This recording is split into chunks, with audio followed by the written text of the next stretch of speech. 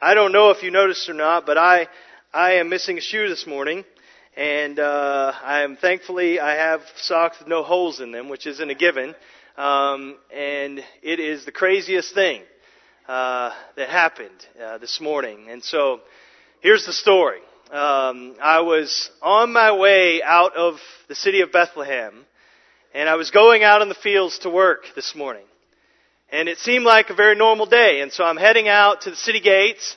And as I'm getting close to the city gates, I see a cousin of mine, actually, a guy named Boaz.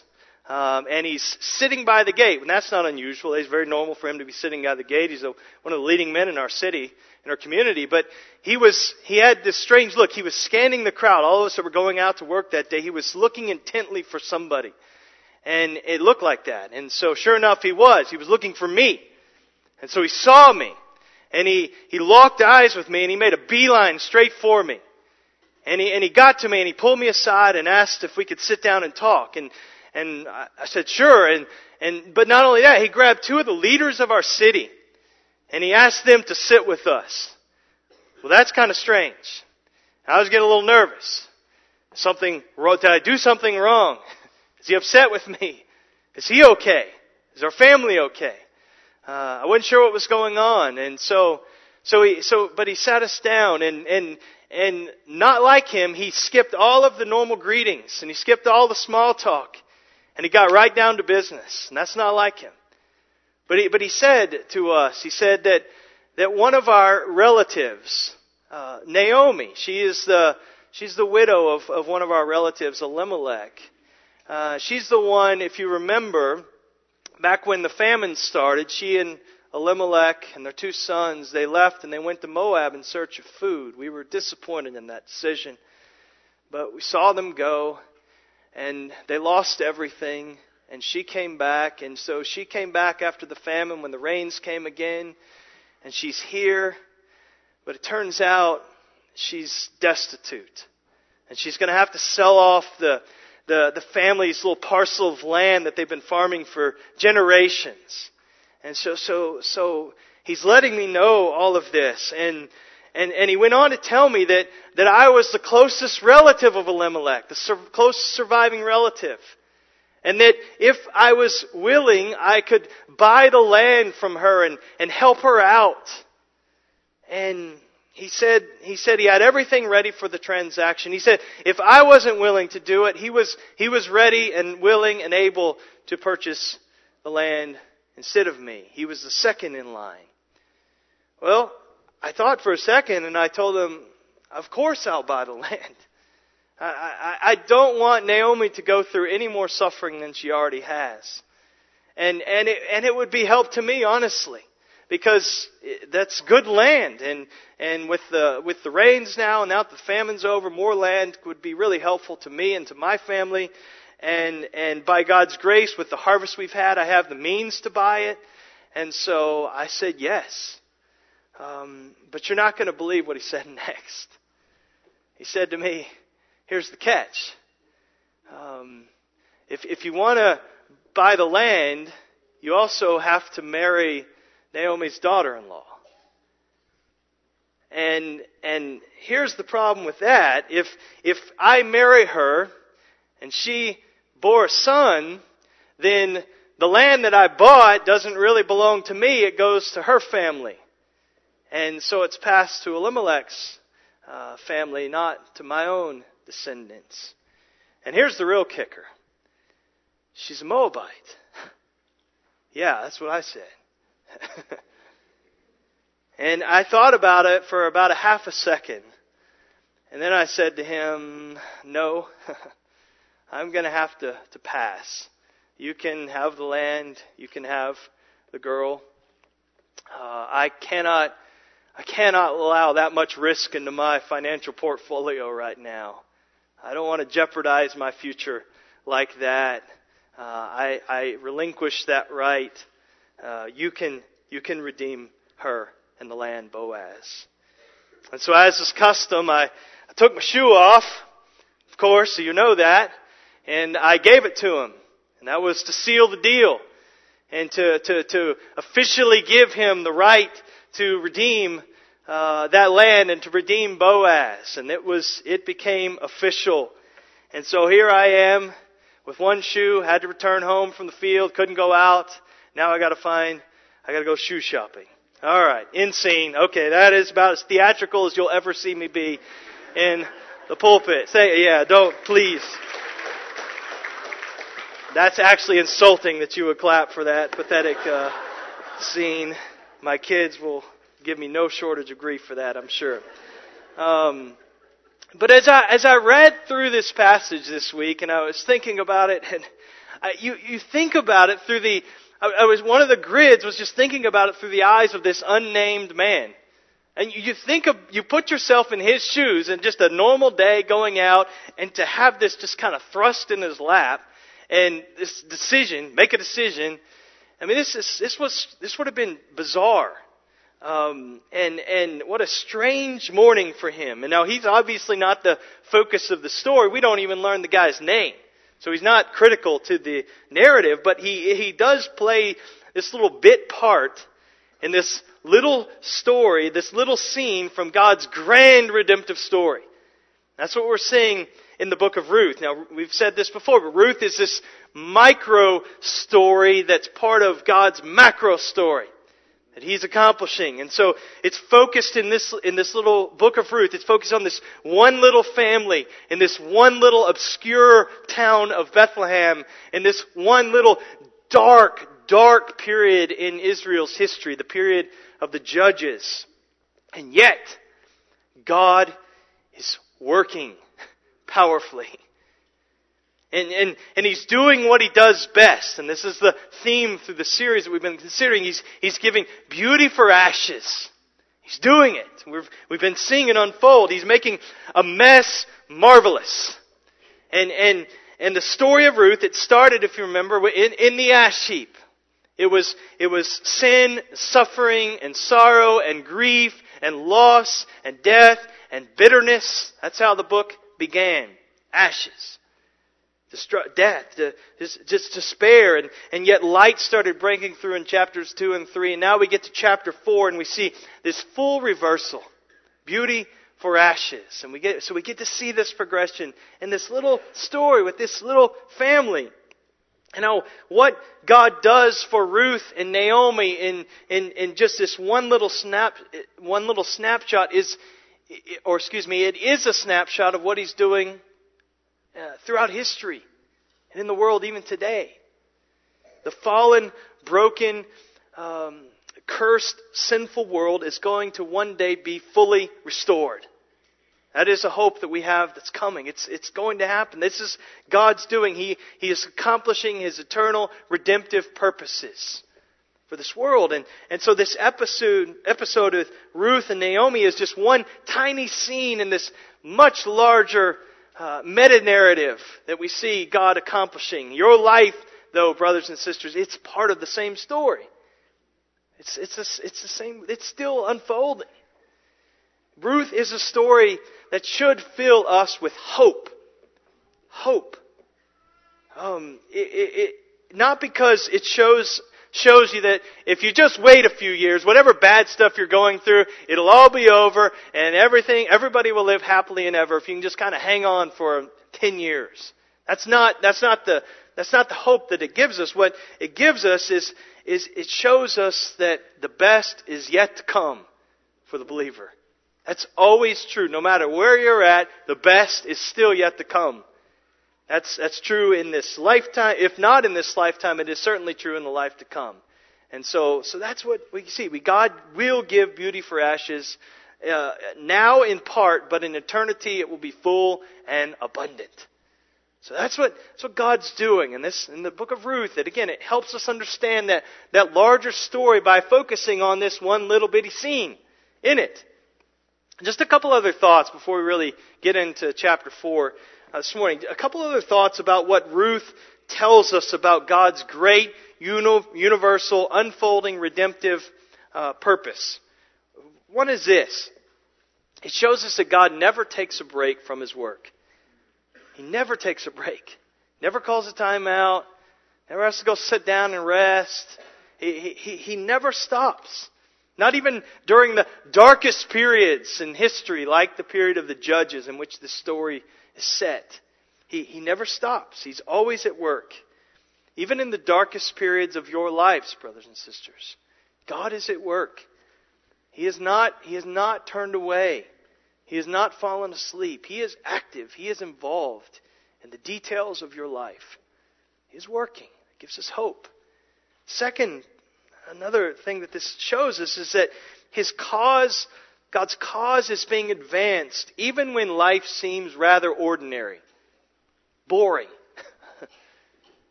When there are no miracles, when there are no widespread revivals, when there are no prophetic utterances, because we don't see those things in Ruth.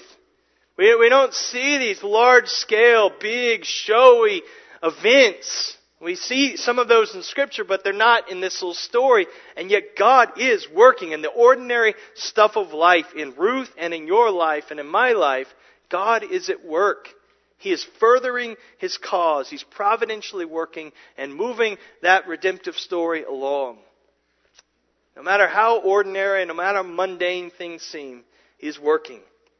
And the third observation I would just say before we start in chapter 4, we've talked about God's kindness, His hesed, loving kindness, covenantal, loyal love, that covenant faithfulness. It's not only seen, that hesed is not only seen in large-scale national deliverances, though you do see it in Scripture. It's also seen in the way people treat one another in normal life. You see God's kindness. The same powerful, loving kindness of Yahweh, that hesed that parted the Red Sea, is the same hesed, that same loyal love of God that so moved Boaz's heart to show generosity to Ruth and Naomi. It's the same kindness. It's the same kindness that moves Brooke to forgive me when I sin against her. It's the same kindness that moves friends to encourage one another when you're having difficult times. And so we see again in the very ordinary, the lives changed by the kindness of God. That's extraordinary. And don't minimize that. And so we get to see it on display in the book of Ruth. So chapter 4, we get to see again this redemptive work of God kind of bust open for us here. We see redemption in action. And in this chapter, 15 times we see words like buy or purchase or redeem, acquire. So we're talking about redemption. And so to set it up, last week you remember in chapter 3, I don't have time to go all the way back to the beginning, but chapter 3, remember Naomi devised that plan for Ruth to have this connection, this contact with Boaz and this midnight rendezvous on the threshing floor. So she was to make herself attractive and take a bath and all that stuff. She was to watch and see where he laid down to sleep. She was to uncover his feet so that the cold night air, he would wake up and find her there at hid feet. And so she did all that, and she did more, because when he woke up, she said something that Naomi did not tell her to say, and she said to him, "Spread your wings of protection over me in marriage." And so she, in a sense, proposes to Boaz right there. And Boaz accepts that proposal, and we applaud, and we have this sense of relief, and that everything it's coming together, and this is good. And then there's some tension that's brought into the story. And we saw this last week. Boaz informs Ruth that he will marry her and he will fulfill the duties of the Redeemer, but there's a problem. There's a closer relative. There's someone ahead of him in line. There's this unnamed man that is ahead of him.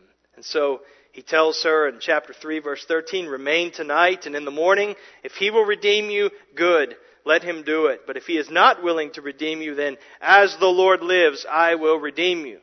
So Ruth goes back, tells Naomi the next morning all that's happened. And Naomi says to her, verse 18, "Wait, my daughter," Patrick alluded to this, "wait, my daughter, until you learn how the matter turns out. For the man will not rest, but will settle this matter today." So what happens? Well, that brings us into chapter 4. Chapter 4, we'll look at the first 10 verses this morning as the plan. So the first thing that happens is there's a meeting.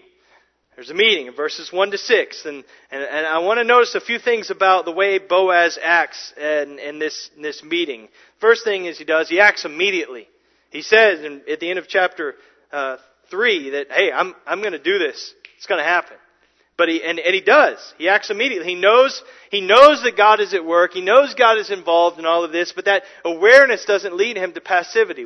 We made this application last week, so I won't linger here, but he acts quickly. He seizes this God-given opportunity to take that land and to possess it and to redeem it. So we can sometimes, as I said last week, we can sometimes use the sovereignty of God and the providence of God as an excuse for inactivity and passivity.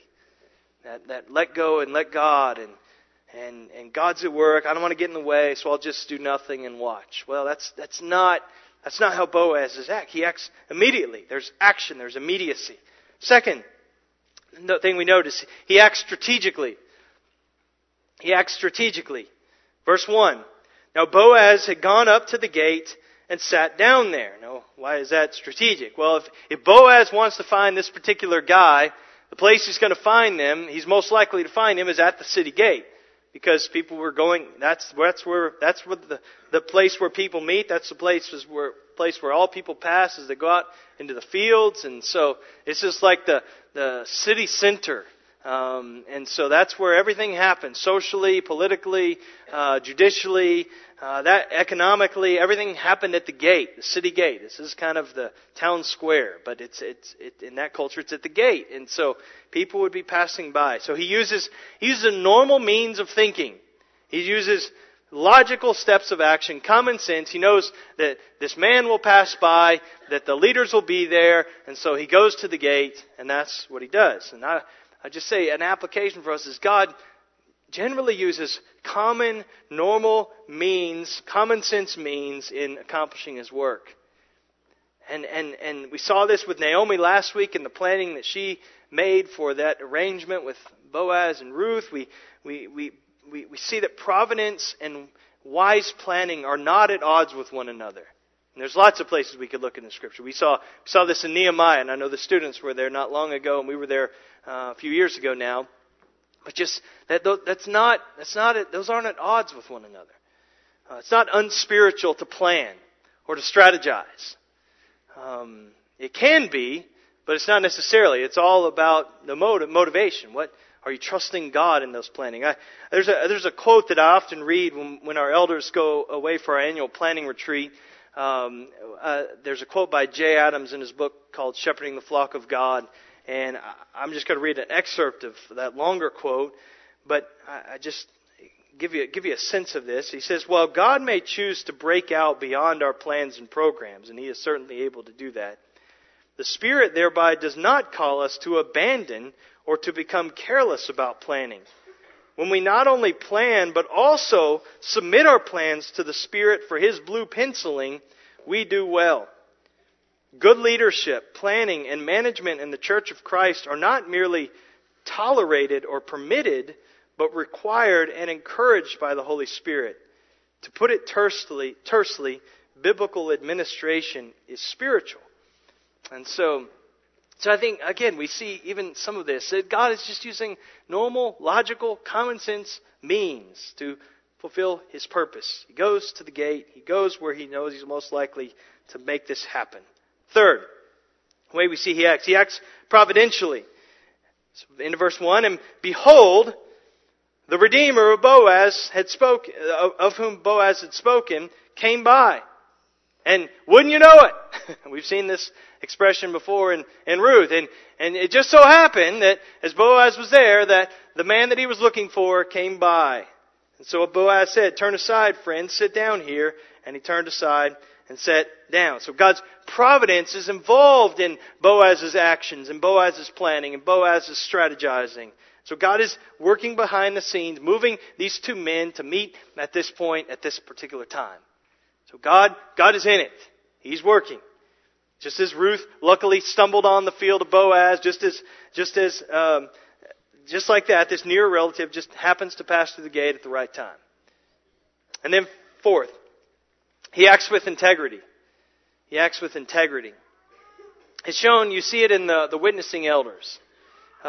He's obviously a man with a good reputation at the gate among the people of the city. We've seen this already in Ruth, and he's one of the leading men in the city. He has a good reputation, a worthy man, and so that's very clear. But verse 2, and he took 2 men of the elders of the city and said, sit down. He took 10 men of the elders of the city and said, sit down here. So they sat down. So he deals with this matter publicly, not behind closed doors, not secretly. He's not trying to do anything kind of a little shady. He's not lying. He's not bribing. He's not manipulating. He's doing this openly. He's acting with integrity, and it's shown in his statement of his case. Verse 3, then he said to the Redeemer, Naomi, who has come back from the country of Moab, is selling the parcel of land that belonged to our relative Elimelech. So I thought I would tell you of it and say, buy it in the presence of those sitting here and in the presence of the elders of my people. If you will redeem it, redeem it.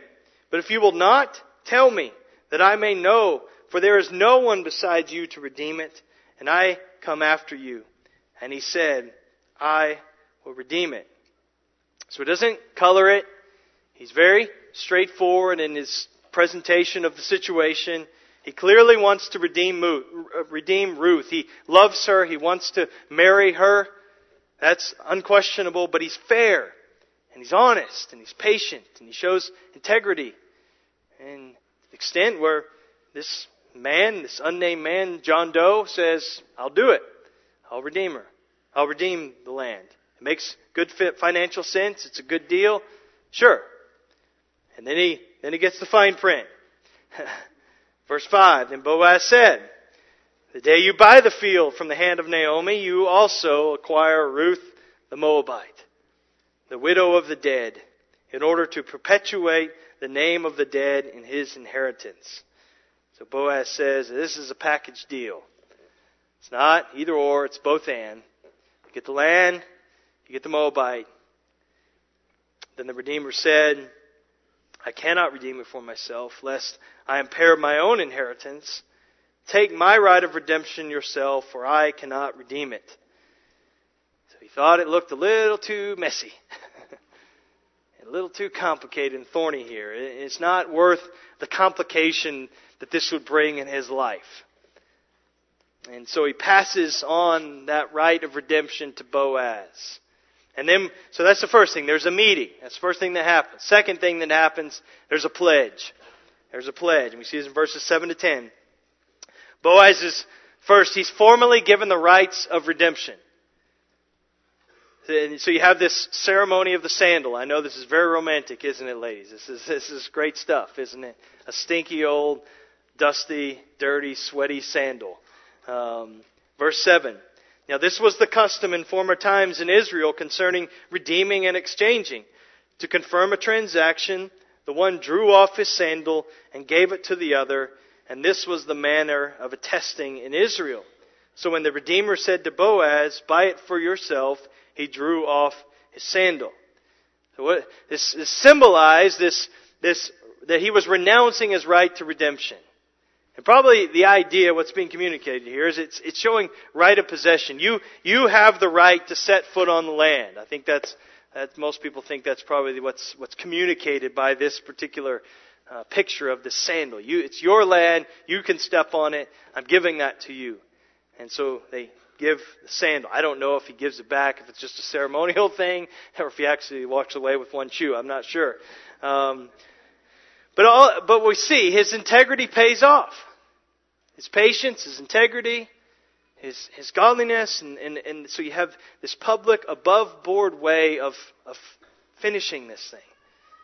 And so, secondly, Boaz formally purchases the property. Verse 9.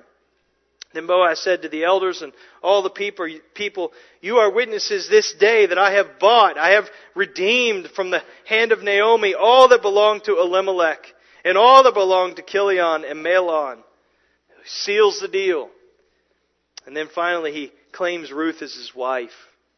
Verse 10, and also Ruth the Moabite, the widow of Mahlon, I have bought, I have redeemed to be my wife, to perpetuate the name of the dead in his inheritance, that the name of the dead may not be cut off from among his brothers and from the gate of his native place. You are witnesses this day." Then all the people who were at the gate and the elders said, "We are witnesses." And so they're finally, officially engaged. Not the romantic ceremony or way that you may envision it, but you can hear wedding bells in the distance. Charlie, Megan, I don't know where you're at, but you can hear wedding bells in the distance now, can't you? Yeah. June probably seems like an eternity away. Not to your parents.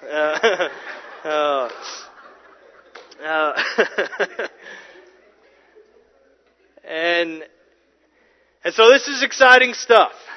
You can't help but smile as you read this account. See how things are coming together now. But let me remind you of one little upsetting detail in the narrative that you may have forgotten. Because this takes us all the way back to chapter 1. As far as we know, Ruth is barren. She was married to her husband for 10 years and never bore a son. And so we're left wondering, is it even possible for her to bear a son to Boaz? We don't know. We don't know if she's infertile. We don't know if there was other issues with her husband. Could there really be no child? Could there be no descendant after all? After all of this? So it's not over yet. There's still some uncertainty. I'm going to throw a quote on the screen. This is from John Piper. This is actually from a sermon he preached on this passage. And I just think it's a great quote. I just read this last night. And he said this: "The life of the godly is not a straight line to glory. Life is one curve after another. And we never know what's coming. But the point of the story is that the best is yet to come. No matter where you are, if you love God, the best is yet to come." And this is one more curve in the story. And you're going to have to wait until next week to see how that is resolved. Well, in the time we have remaining, I want to zero in on some parallels that I think need to be drawn between Boaz and between our great Redeemer, Jesus Christ. The story of Ruth is, in some ways, it's a prequel to Christ. Now, Ruth was written, again, long before Jesus was born. So it's not like the Old Testament is written retroactively after Christ, so we're trying to make all these things fit. No. The Bible is not that. The Bible's written many authors, but one divine author. It's all woven together. So everything flows. Everything's pointing to, but everything's moving to Christ. And so it's getting us, the story's getting us to anticipate what Jesus Christ is like and what His gospel is like. So we have in Boaz as the kinsman redeemer, we have him in this role pointing to Christ as the great kinsman redeemer, the fulfillment of that role. And obviously it's from Boaz's and Ruth's marriage that we will have this great redeemer come, Christ. And we'll again see that really clearly next week and really in the weeks to come as we turn to Advent. But just a few things, a few connections that we see between Boaz and Christ. The first thing is that Boaz pictures Christ in the meaning of redemption. And the meaning of redemption. That redemption means to set someone free by paying a price, or something free by paying a price. So it indicates that something or someone is in bondage or in jeopardy. And so the Redeemer comes along, pays a certain price to set them free. And so in Ruth's case, there's land that's in jeopardy of coming under someone else's control. It's going to go outside of any of the family and outside of that tribe. And so it's in jeopardy. Well, you consider our context, and you get to the New Testament, and what's the picture? Is it that we were born in bondage to sin? We were born in bondage to the course of this world and to the flesh. Ephesians 2:1 says, "You were dead in your trespasses and sins." The Scripture talks about enslavement, bondage. Do you realize that? Do you realize that you really were in bondage? Do you remember what it was like to wear those shackles? You remember that? You remember how it felt? What life was like? Not just an intellectual understanding of your former life. Yeah, I can look at the Scripture and I can see how it's described. No. Can you remember it? Can you see it? Can you feel that? I know, and maybe you're here this morning. You have not believed in Christ, and you're checking things out. I appreciate you. We're thankful for you're here, and we're honored to have you with us today. But maybe as an unbeliever, you're thinking, "That's not me. I'm not in bondage. What are you talking about? I'm free. I'm not enslaved to anyone. Nothing controls me." But Jesus dealt with that sentiment in John chapter 8. We've been preaching through John for some time and took a break to be in here in Ruth. But in John chapter 8, verse 31 and 34, that kind of question comes up. Jesus says to the Jews who had believed in Him, "If you abide in my word, you are truly my disciples, and you will know the truth, and the truth will set you free." And they answered Him, "We are offspring of Abraham, have never been enslaved to anyone. How is it that you say you will become free?" Well, they had been enslaved. They knew their history. But it's deeper than that. Jesus answered them, "Truly, truly, I say to you, everyone who practices sin is a slave to sin."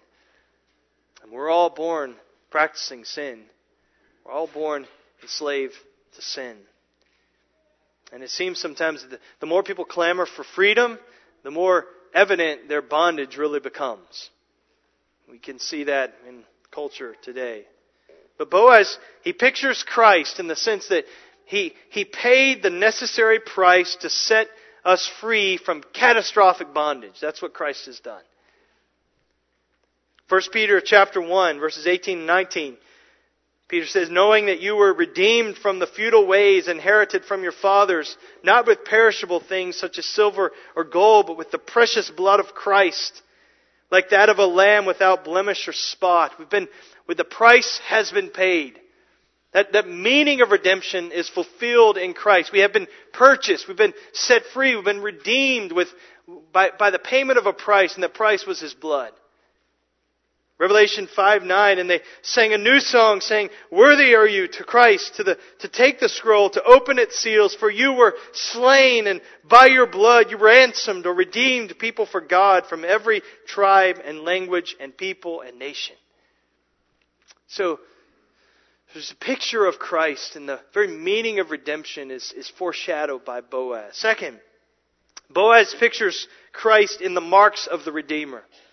In the marks of the Redeemer. There were qualifications to be a Redeemer. And we've seen these, but we haven't maybe isolated them as we'll do now. First of all, the Redeemer had to be a blood relative. So we've seen that expression. He was a close relative. He was one of the kinsman redeemers. He was eligible. This was part of it. He had to be a blood relative.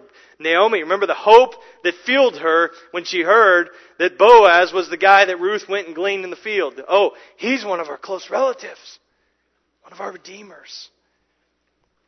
Well, what does that mean for Christ? Well, Christ had to become a blood relative. He had to become like us in every respect. And He did. Hebrews 2, verse 14 to 15. "Since therefore the children share in flesh and blood, He Himself likewise partook of the same things, that through death He might destroy the one who has the power of death, that is, the devil, and deliver all those who through fear of death were subject to lifelong slavery." So He took flesh and blood. He became like us again in every respect. So that qualified Him. Second way, the mark of Redeemer is that the Redeemer had to be free of debt Himself. He couldn't be carrying debt. In order to pay another's debt, you can't have accumulated all this load of other personal debt. You need the Redeemer. No. And what do we see of Christ? Well, Christ had no debt of sin. He had no sin. Hebrews 7:26, Christ is holy, innocent, unstained, separated from sinners, and exalted above the heavens. 2 Corinthians 5:21, "For our sake He made Him, Christ, to be sin who knew no sin, so that in Him we might become the righteousness of God." So He knew no sin. There's no debt that Christ had. Third mark, the Redeemer had to be able to pay the ransom price. He had to have the means. Boaz was a man of great wealth, we've seen. He had the necessary means to buy Elimelech's property. Well, bring that to Christ. No one was rich enough. No one has ever been rich enough to pay for our redemption but Christ. And we're not talking about financial means. There's no amount of money could purchase salvation. A sinless sacrifice was required. And only Christ fit that. Only He was able to pay the ransom price. A sinless man for sinful men. But it goes further than that. Another mark, and we see this in chapter 4, is that the Redeemer must be willing to pay the ransom price. Not just have the means, but have the willingness, the desire to do so. The resolve. Remember, the nearest kinsman, he had a choice. We saw this just a minute ago. The problem wasn't money. He just didn't want Ruth. He didn't want the burden. He didn't want that risk. So he was unwilling. Not unable, but unwilling. But Boaz, on the other hand, Boaz loved God, and he loved Ruth, and he loved Naomi, loved their family. He was willing to risk everything to redeem the land and to redeem Ruth. Well, Jesus, He didn't have to die for us. You understand that? There would be no injustice on God's part if we suffered and perished for all eternity in hell. Zero injustice. If He owed us salvation to any degree, it would not be grace. But it is grace. Only grace. But you have a willing Savior. He was willing. He was not reluctant. He did not die reluctantly. He laid down His life freely. Scripture says no one took it from Him. He willingly gave His life as a ransom for many. It was the richness of God's mercy. It was the enormity of His love, Paul says in Ephesians 2:4, that He was willing to be our Redeemer. It's God's love that explains redemption. It explains the cross. He's willing. And then finally, the Redeemer, in this case, had to be willing to marry. Had to be willing to marry.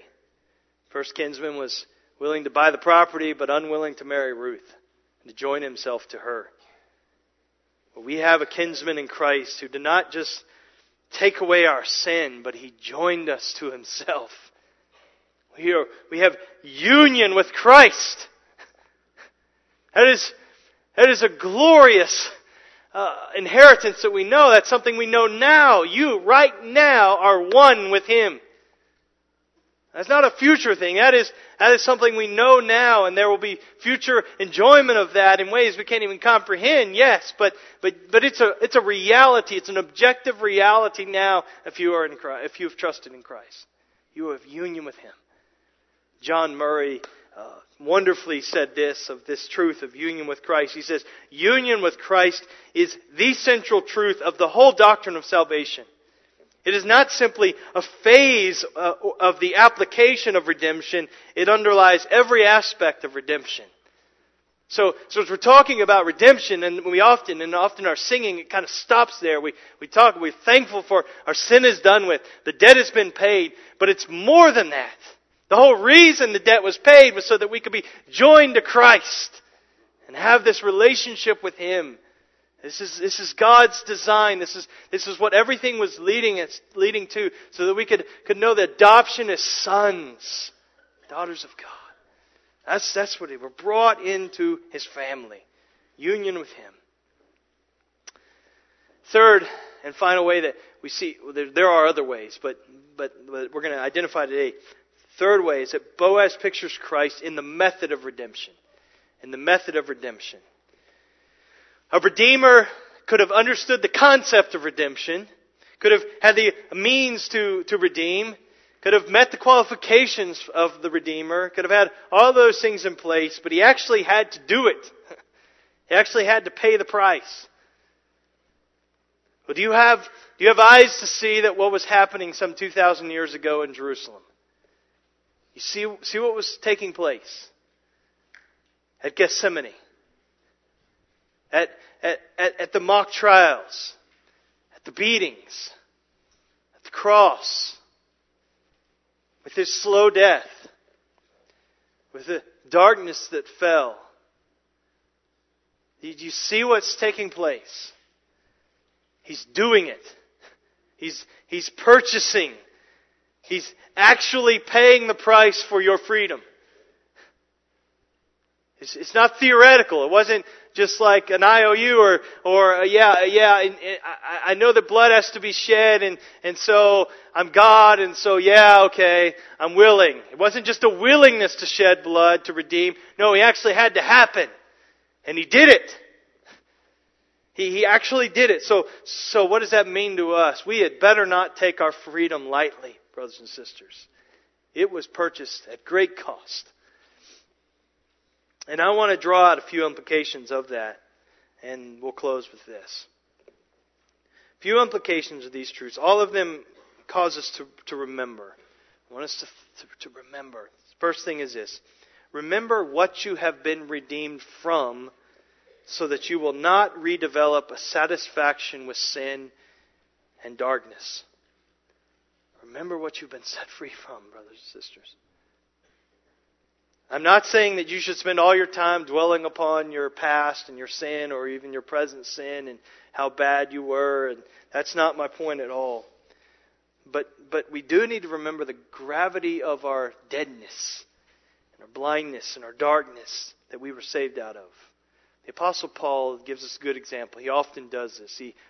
As he shares his own story and as he calls the church, remember how you were. You were dead.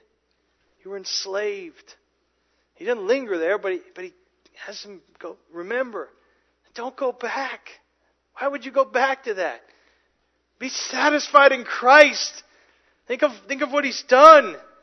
And so we need to be increasingly satisfied with Christ, decreasingly satisfied with sin. I think that's one implication of this. Another implication. Remember how you were redeemed so that you remember that your life is not your own. Remember how you were redeemed. You did nothing to earn your freedom. Nothing. Because you couldn't do anything to earn your freedom. You didn't have that ability. None of us do. You were purchased. You were bought by another. It's 1 Corinthians 6, 19-20. You are not your own. You were bought with a price. So glorify God in your body. The Christian's life was bought with the precious blood of Christ.